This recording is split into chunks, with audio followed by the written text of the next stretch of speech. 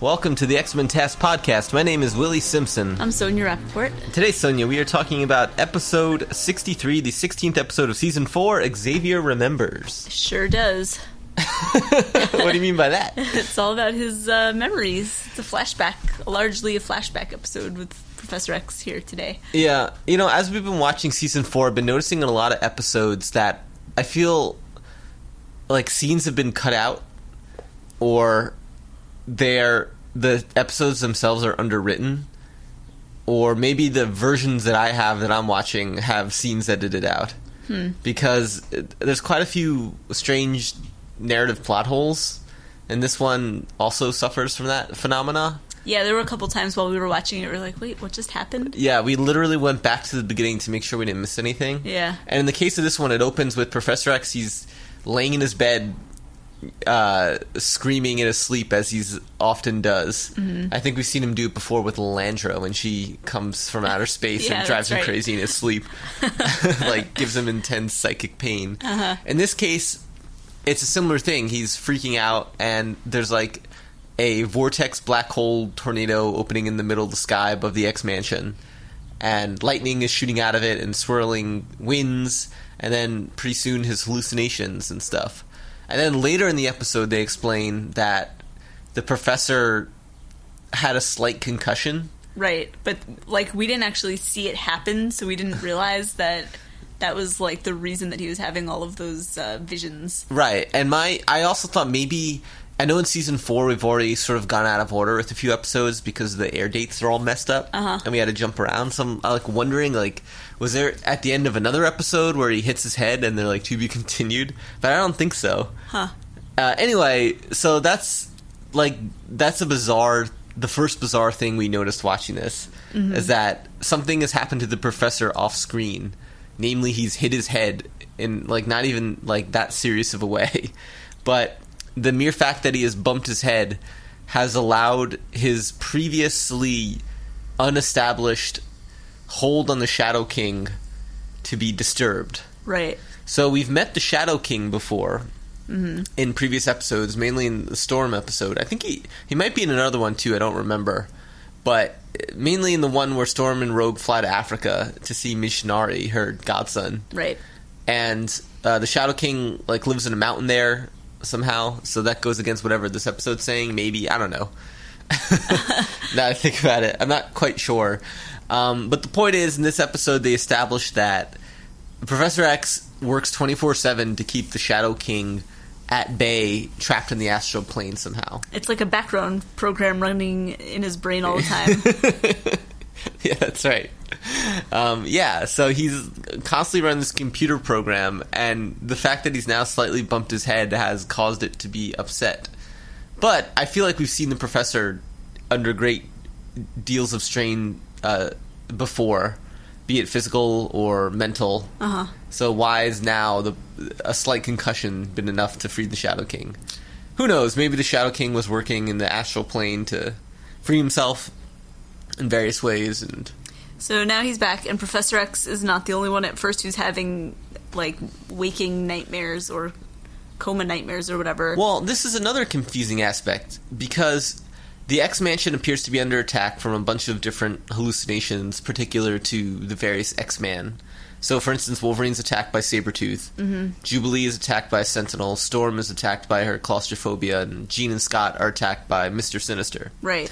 Now, Rogue and Gambit are in this episode, really. But beyond that, what's weird is they lead you to believe that an alert has gone off in the X-Mansion and they're all responding to this danger.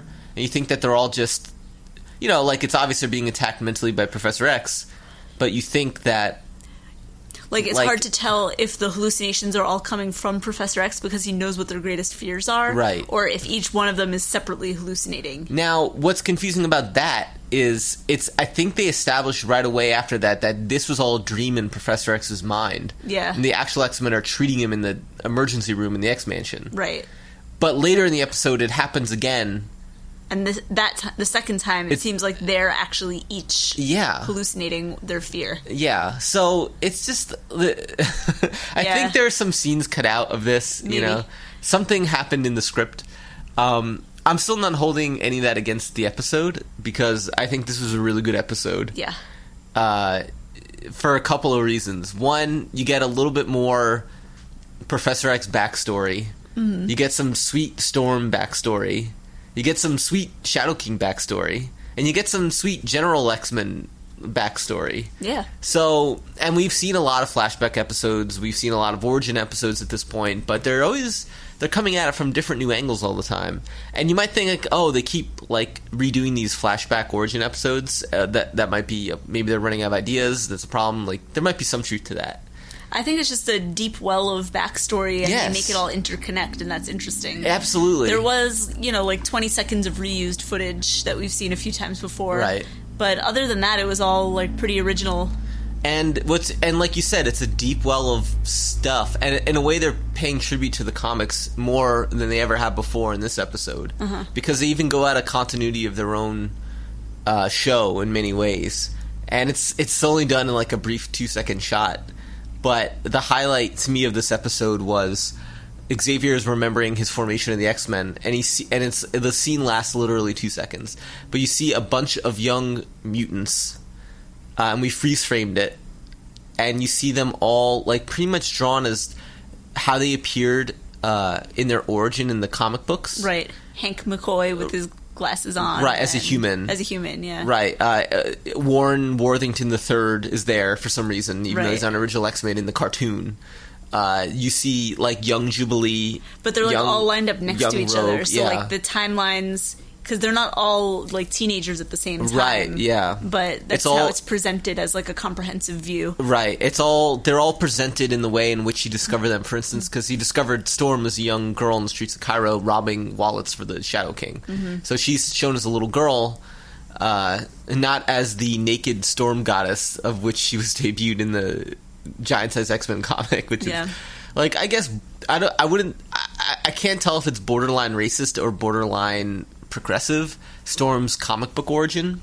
So I'll describe it to you, Sonia. I've probably shown you the panels before, but basically when Professor X meets Storm in the comics for the first time, he goes to Kenya, I think, or Africa somewhere, and he meets this flying naked woman who, and Storm's hair is really long at this point, conveniently, like, covering her boobs and vagina, just ever so. Yeah. And she's flying around creating rainstorms for, like, various local tribes, and they worship her as a storm goddess. And Professor X convinces her, is like, you're not a goddess, you're a mutant like me, and I need your help in the real world. Like, you have to leave this fantasy you've created. The real world. Yeah, I think that's, like, pretty much how it's presented. And she's like, you intrigue me, perhaps I will go. And she's kind of, like, slightly naive, but... I don't know. They leave it open-ended enough. She's not, like, a moron. But that's, like, to imply that, like, the tribes of Africa are not the real world. Yeah, I mean, that's what I'm saying. There's, like, something racist going on. The way... So that's Storm's actual introduction, but then they fill in her... Chris Claremont later fills in her backstory, and they get into, like, her being raised in the streets of Cairo. They don't get into the Shadow King right away. But they she was actually born in America. She had an American dad who was, I think he was a photojournalist, named David Monroe. I might be wrong about that. And she's a rural Monroe. And her mother was, like... I think her mother was an African... princess or something, or some kind of royal dignitary, and she married like a lowly American photojournalist, and she moved to Harlem with him. But then for some reason I think they actually get drawn back to Egypt he's covering the and this might be way off, but I think he's covering the 7-day war between Egypt and Israel. Is that what it's called? You know what I'm talking about? In the late 60s. So I think he's covering that as a photojournalist. Their hotel gets bombed, and then Storm's an orphan because her parents die. And that's when she wanders, like, Cairo and then the rest of Africa eventually. And then along the way, later on, they fill in the backstory with she becomes a pawn of the Shadow King because he's got, like, an army of children, like, slaves that steal for him and things of that nature. And then she meets Gambit around that time, too, in her youth. So there's a whole lot of backstory. And part of that backstory was what they show in this cartoon, which was... Professor X met Storm at a younger age. I guess that's how he knew about Storm in the first place. But he meets her at a younger age when he's traveling through Egypt, and he meets the Shadow King for the first time. So, in a way, like I said, a tribute to the comics, because they touch on all these different like strands of story that were introduced, not like in their proper sequence, even in the comics. But they do a nice way of blending it all together in a seamless way that summarizes it in a really helpful way to a kid who maybe is starting to collect the X-Men comics and trying to make sense of it all. That's what this cartoon was always good at, was sort of taking these disparate, like, crazy plot lines over the years and synthesizing them in a summary that was pretty presentable. Does that make sense? Mm-hmm. So anyway, we get to see our old pal Shadow King again, Farouk. I forget his last name, but we've been watching Legion. I think we saw the first 3 or 4 episodes of season 2, and then we kind of forgot about it. But I don't know why. Yeah, we gotta go watch them like this weekend. Yeah, we gotta like finish it up because I know season 2 finished. Yeah, but we saw in season 2 in Legion that Farouk the character was introduced more so. And by that I mean like his human mutant form, where he's this Egyptian like rich guy. It's just strange because in Legion, obviously he's meeting David, who's like Professor X's son, right? And like introducing himself to David and having these conversations with him, and I think he hints at a history with his father too. Oh, does he? Yeah, okay. I think that was it seems like that storyline is very similar to how he meets and talks to Professor X. Well, that's what I'm saying. This cartoon's so awesome because if you're a Legion fan, it touches on a lot of the Legion stuff in a way that's like, it's not too far off from what Legion does. Uh-huh. There's a lot of like psycho head games going on, a lot of battling on the astral plane between powerful psychics, as we'll see with Professor X and Jean Grey. Mm-hmm. There, a lot of tormenting the actual mutants in the real world who are but pawns to these psychic gods. Like for as strong as Storm, Wolverine, and Cyclops are, they're nothing compared to the likes of the Shadow King and Professor X and Jean. Right. So, I mean, that's a lot of stuff you see in Legion too. There's mutants in that show, but like oftentimes they're in the background for David and the Shadow King doing crazy stuff. Yeah. They're trapped in each other's minds, and they can't really fight back. So you get a lot of that, and it's cool. And the manifestation of the Shadow King, not his human form, but the other, his like. I don't know what to call it exactly. His like alternate astral form projection form is like crazy between the two media, right? Because it's like in the cartoon, he's like kind of like this flying blob with like a menacing face with teeth. It's like a Ghostbusters ghost in the X-Men cartoon. That kind of looks like constantly in motion. Right, a disembodied head with like gnarled teeth and like lightning eyeballs. So then it's interesting in Legion how they portray him, like he's not disembodied, but like his astral plane self is that like very creepy like yellow mask person. It takes on several forms, right? Yeah, right. Yeah, there's different versions of it. There's the character played by Aubrey Plaza. Right. Audrey Plaza? No, I think Aubrey. Yeah. Aubrey Plaza. Yeah. I don't even know if she is Farouk or not. Like she's a manifestation of him. I'm not quite sure. We haven't finished all of season 2, but yeah. But like you're right. Like in the Legion show, there's many different versions. Right. So interesting. Yeah. Because like when you take that cartoon or the comics before it as like your source material for the Shadow King, it's really like, I would kind of be wondering like, wow, how would they make this live action? It's so crazy. I agree. And I think they did like an amazing job because the manifestation in the show, Legion the show, is extremely creepy, like exactly what you want from that character. And I just think it's a testament to the source material again. The X-Men is so cool. Yep. You've got these characters like the Shadow King. Like, if you just knew him from the cartoon or the comics, you'd say, okay, he's another, like, psychic villain. But really, like, it's a great science fiction... It's another character rooted in a great science fiction premise. Mm-hmm. And there really is, like, a lot of, amazing material to be mined there, as Legion demonstrates.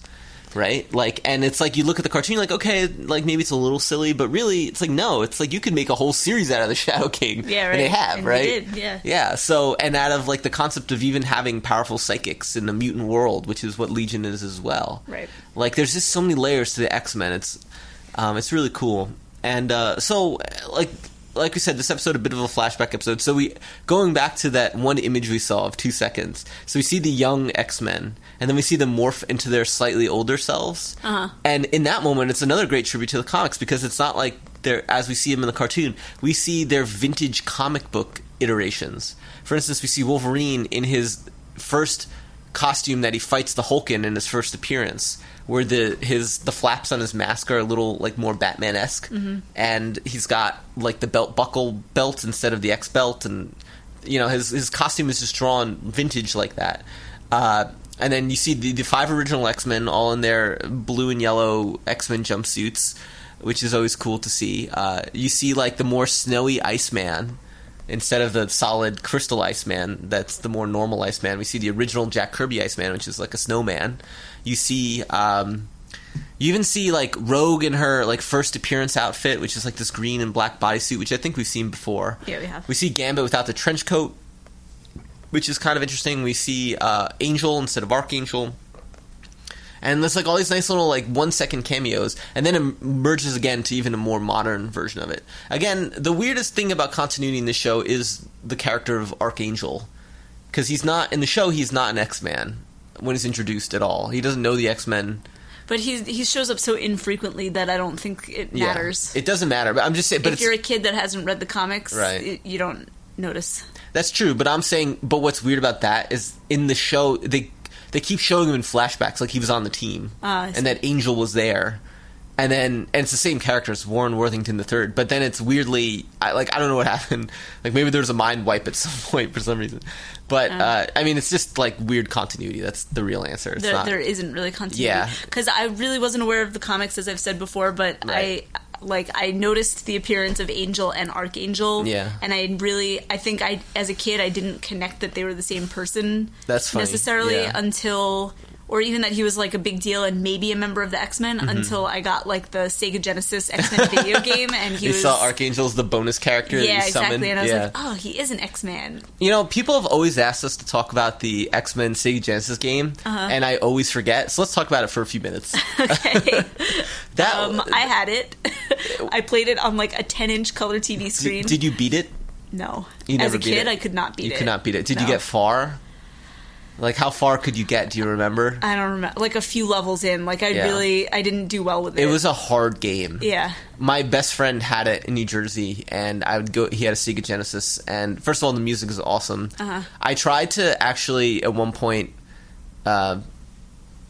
this is going to be a really lame excuse. I tried to get the music onto our podcast, like as the intro and outro music, but it didn't. Like, I could never get the MP3 files to work for some reason. There's some I don't know. So that's a dumb story. But the point is, like, I love that music. To me, it's just as iconic as any X-Men music in a lot of ways. Real pulsating techno soundtrack. Right. And the video game's interesting because it's more based on the 1992 Jim Lee comic book, from which the X-Men animated series gets its inspiration, than it is based on the cartoon. You think it would be directly from the cartoon, but no, it's like really made in that weird time, like right as the cartoon was coming out and right as the comic was coming out. Like, it was made in that like 1991-92 era. Right. And it's not based off the cartoon at all. Yeah, no, because that was another thing, was that Nightcrawler was a major character in the video game. Yeah. And in the cartoon, he only had Was he your favorite character to play as? Yeah, definitely. Yeah, I think he's like my friend also plays Nightcrawler all the time. I thought I always wanted to be Cyclops or Wolverine, or no, actually that's not true. I wanted to be Cyclops or Gambit, because it was amazing to see Gambit in a video game. But I think Nightcrawler's powers were the best. Useful, yeah, though. Right. Yeah, you had to be Nightcrawler to successfully get through the game. Yeah.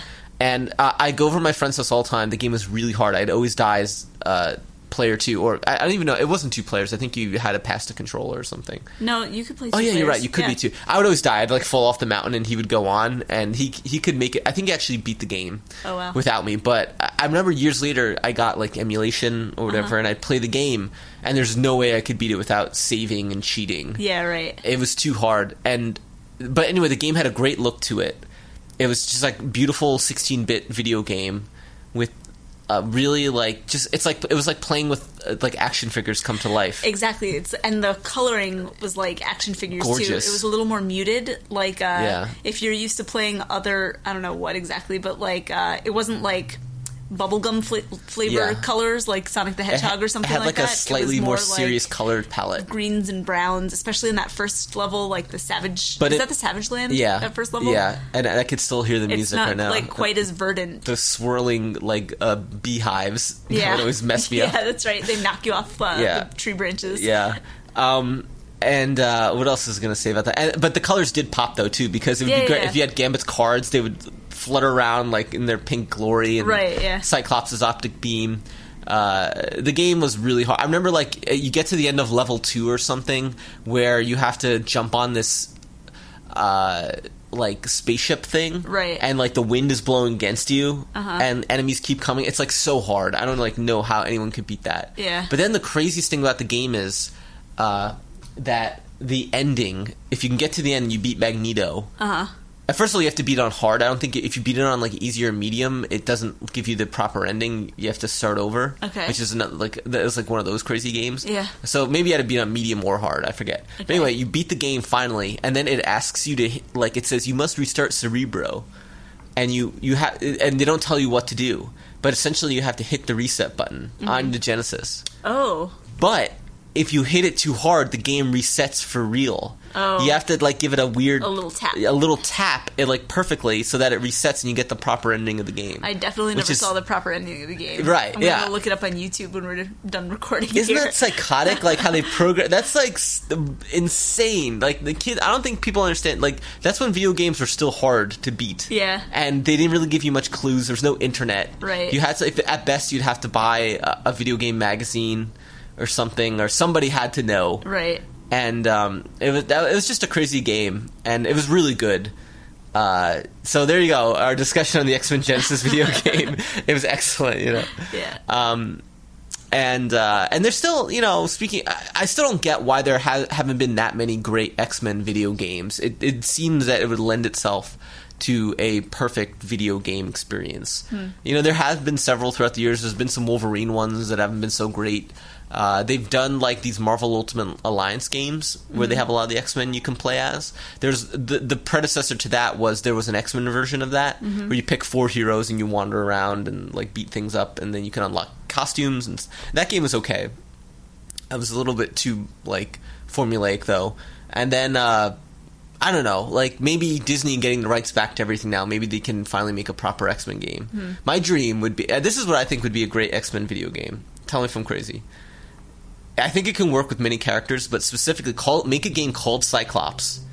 Make it a VR game. And you're wandering around, you're wearing your VR helmet, you're wandering around the world of Cyclops, and you're just literally blasting things with your eyeballs as you know. If they could make a button on the side of the VR. Yeah, you tap the side of your head, and your visor opens up, and you can, like, control it. Like, you use your fingers to control how much of a blast you want. And I don't know, that probably doesn't work as a full video game. Maybe it's like a VR demo, a fancy one you could do it as.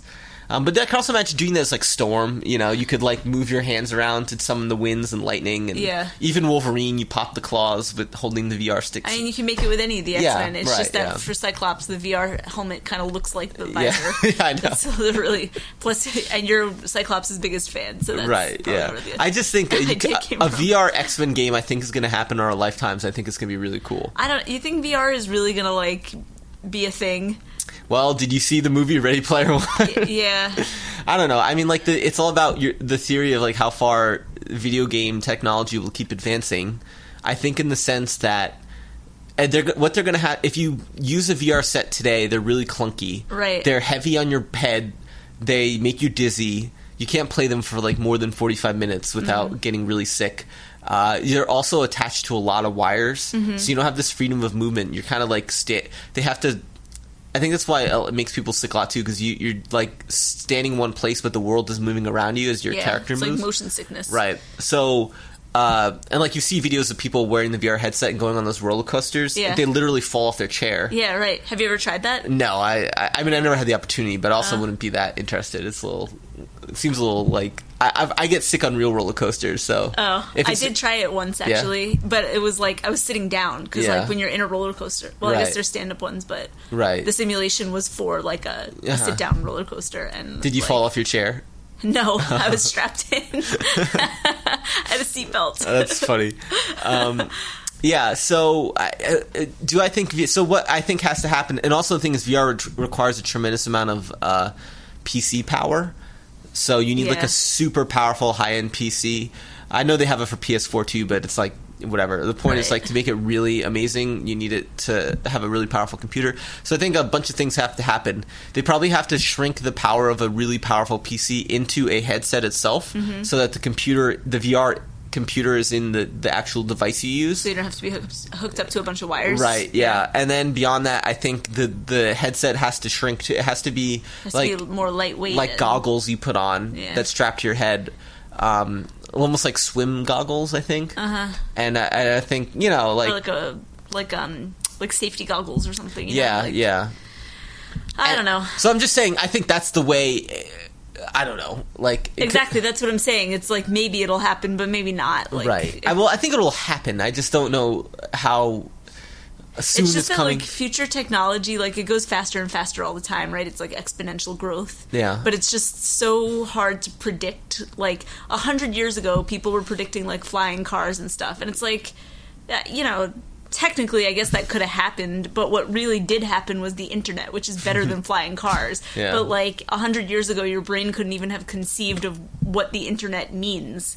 So right, yeah. So you never know. If you think about that exponential growth, like from now to 100 years from now, we're like, well, VR could be the future, but like probably it's like something else that we like our brains can't conceive of at the moment. I mean, I remember in the movie Her, the Joaquin Phoenix Spike Jonze movie.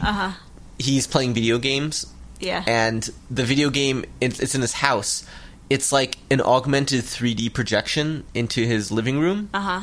So instead of him being inside a VR, it's almost like a 3D room. Like the VR is created around him. Yeah, and he's kind of like in the middle of it playing with the controller and moving around. I think that actually is more. It's like a better solution. Wii Sports or something. Well, yeah, but Wii Sports is like it's on a flat TV screen. Yeah, but you know what I mean. It's like you yourself are moving and like. Anyway, right, like the image is like you're not wearing a headset. The image is projected into your room like a movie camera, right? And I think that's going to be really what it goes to, because it's a way that melds being in your living room without being strapped behind a pair of blinding goggles and a traditional video game, which people I think are more comfortable with. You know, people aren't embracing VR right now.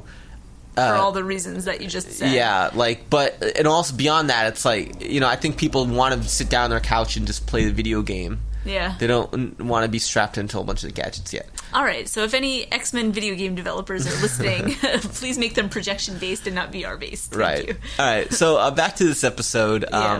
So basically, the Shadow King, he's out and about. Professor X had a mild concussion.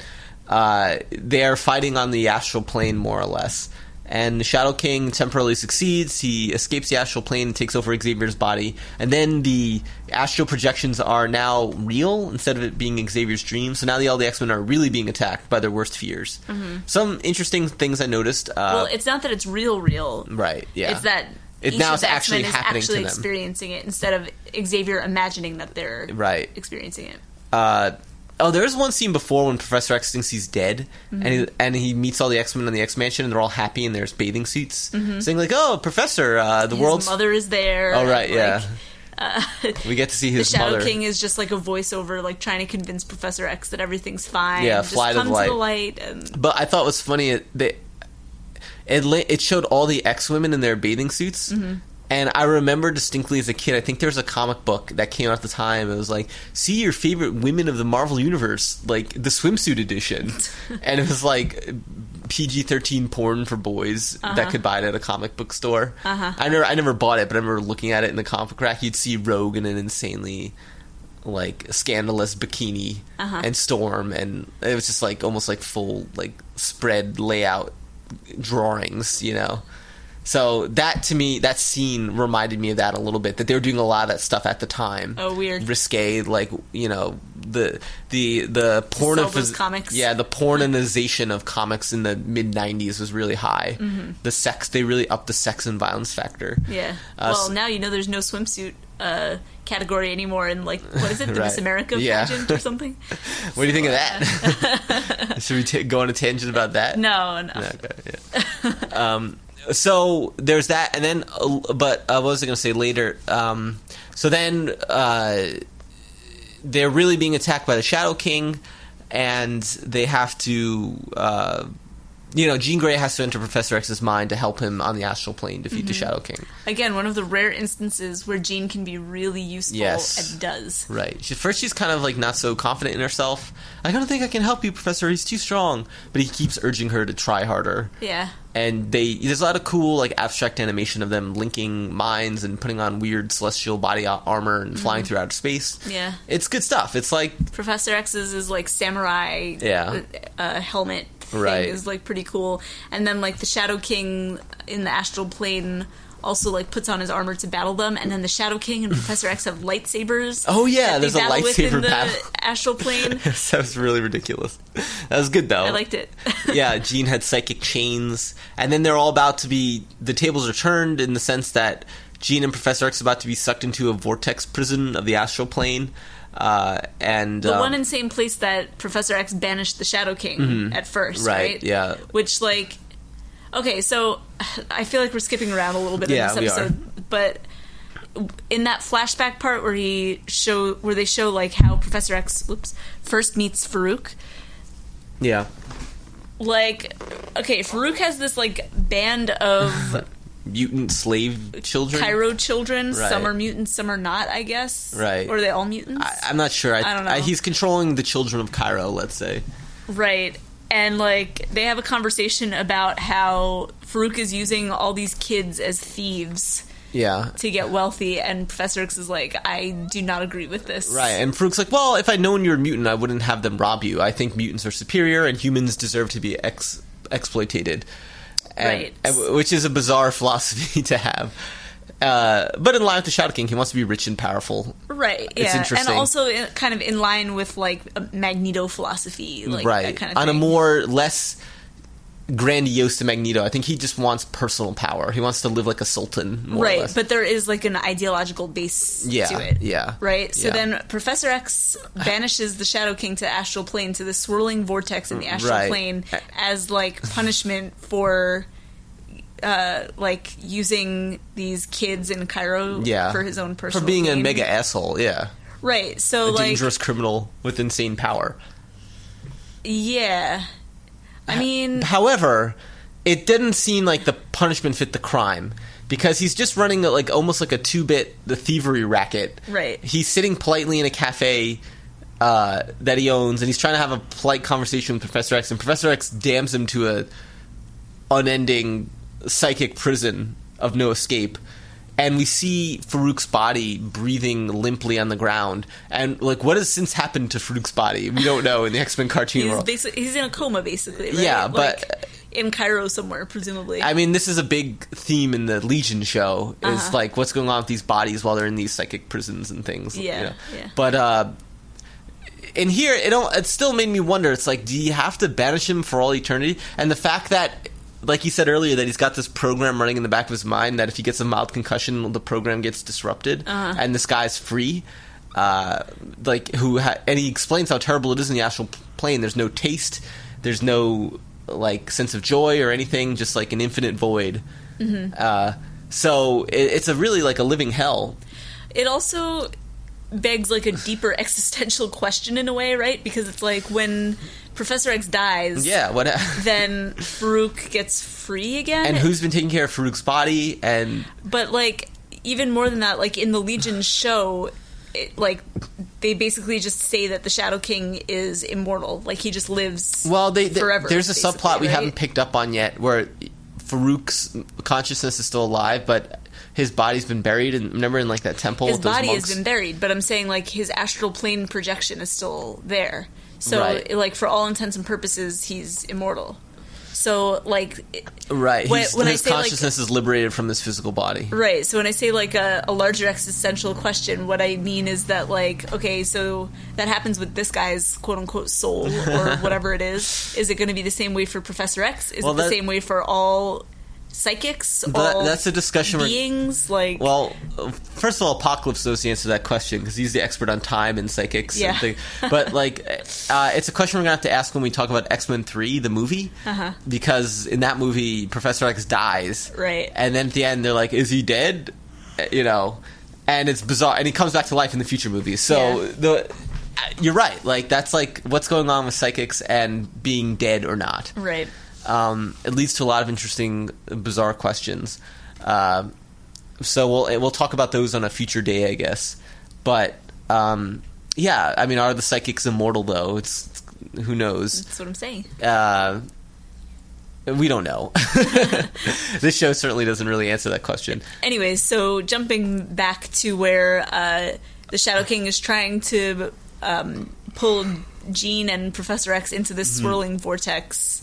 And he says, if I'm going to be banished here again, I won't be alone this time. Right. And I wonder if he succeeded in pulling them into the vortex, if in a way that's better for him because he has some company, or because they have to be tortured alongside with him. Yeah, I'm not sure. That's more it. You don't think it's that, like, it's better to have some friends? No. Right, okay. I think he wants to torture them. But he doesn't succeed. Right.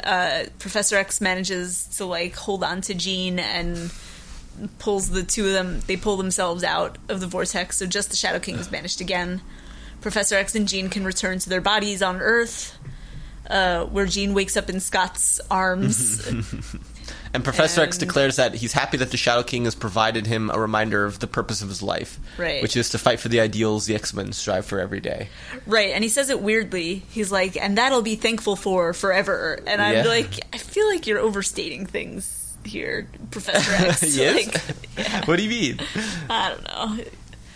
Like, fine, he got a little, like, wake-up reminder, but, like, to be eternally grateful for this experience seems, like, kind of over the top. It's hyperbole. It was another amazing adventure they went on, you know. They're constantly... That's what I mean. It's one in a string of many adventures. Right, but they're down to earth, though. So every time they have an amazing adventure, they can recognize it as such. They aren't yet blasé about these things. I mean, maybe Wolverine is a couple of times. So that's Xavier Remembers. Did we miss any other fun details? I think we covered it all. I think so. If you guys could all follow that convoluted string that we just spun. Much like the episode itself. Yeah. So I think another great episode. We're almost done with season 4. There's only one left. Mm-hmm. We'll see what that's like. I did not remember Xavier Remembers. I've seen it before, but I had no memory of the episode. And then when we get to season 5, like I've warned the audience many times, and we're wading into dangerous territory where I have basically no memory of any of the episodes. We'll all be surprised together. Yeah, we'll all be except for you listeners out there who still remember it. Right. And Xavier, who remembers. Right. So that is all. I mean, I'll close briefly saying it appears, and this is dumb because we always talk about it, but the Disney buying Fox thing seems to like actually be happening. Mm-hmm.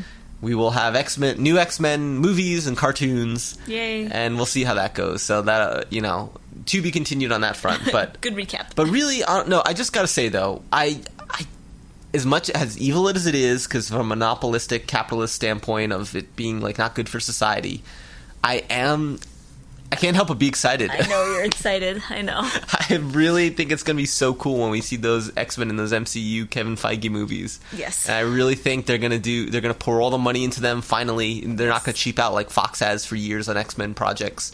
I know people are concerned about the Deadpool and Logan type violent movies not going to exist anymore. Personally, I mean, I don't care. We got the Logan movie. It was cool. We got it. We got the 2 Deadpool movies, which were great. So it's not like we never got to see it. Mm-hmm. And I have a theory that, a feeling that they're going to continue the Deadpool series anyway, and it'll be the same as it was. Mm-hmm. So, they'll have to make Wolverine PG-13 again, which sucks. Mm-hmm. You watch Logan, you get accustomed to him decapitating people and blood gushing out of their skulls. But, I guess it'll be a price to pay. But we'll see. So I'm excited about that, but that's all I got to say about this episode, and let me do our plugs. Join our Facebook group, X-Men TAS Podcast, for some lively discussion and to meet all the other fellow fans. Always nice to have new members join that group. Follow me on Twitter at Willie Simpson, and rate and review us 5 stars on iTunes or whatever podcast service you use to continue the spread of the show's popularity. And again, all we could do is thank you, everybody, as we get closer to the end of season 4, another milestone in the books. We've got we've got a bunch of episodes now, Sonia. It's pretty, the reason I started this podcast with you was because I was looking for this podcast and it didn't exist. Yeah. And, I love finding podcasts like these where you have a wide choice of episodes to go. You just now fans can go, if they're new to the podcast, they can pick their favorite X-Men cartoon episodes and just download those. And they don't have to follow from the beginning, although that'd be nice. But you know what I mean? Mm-hmm. Like we're getting to the point where it's really cool. It's almost complete, and it's almost like a library encyclopedia of commentary on one of our favorite cartoons. It sounds like you're already not counting season 5. Yeah, part of the library. well, that'll remains to be seen. Okay, and we're gonna try to do some fun stuff for season 5 and some fun teasers for that to make it a little more interesting. So that is all I have. Any final words of wisdom, Sonia? I just want to say that this experience has really reminded me why I liked X-Men and doing this podcast with you, and for that, I will always be grateful. Thank you, Professor Rappaport. Good night, everybody. Bye.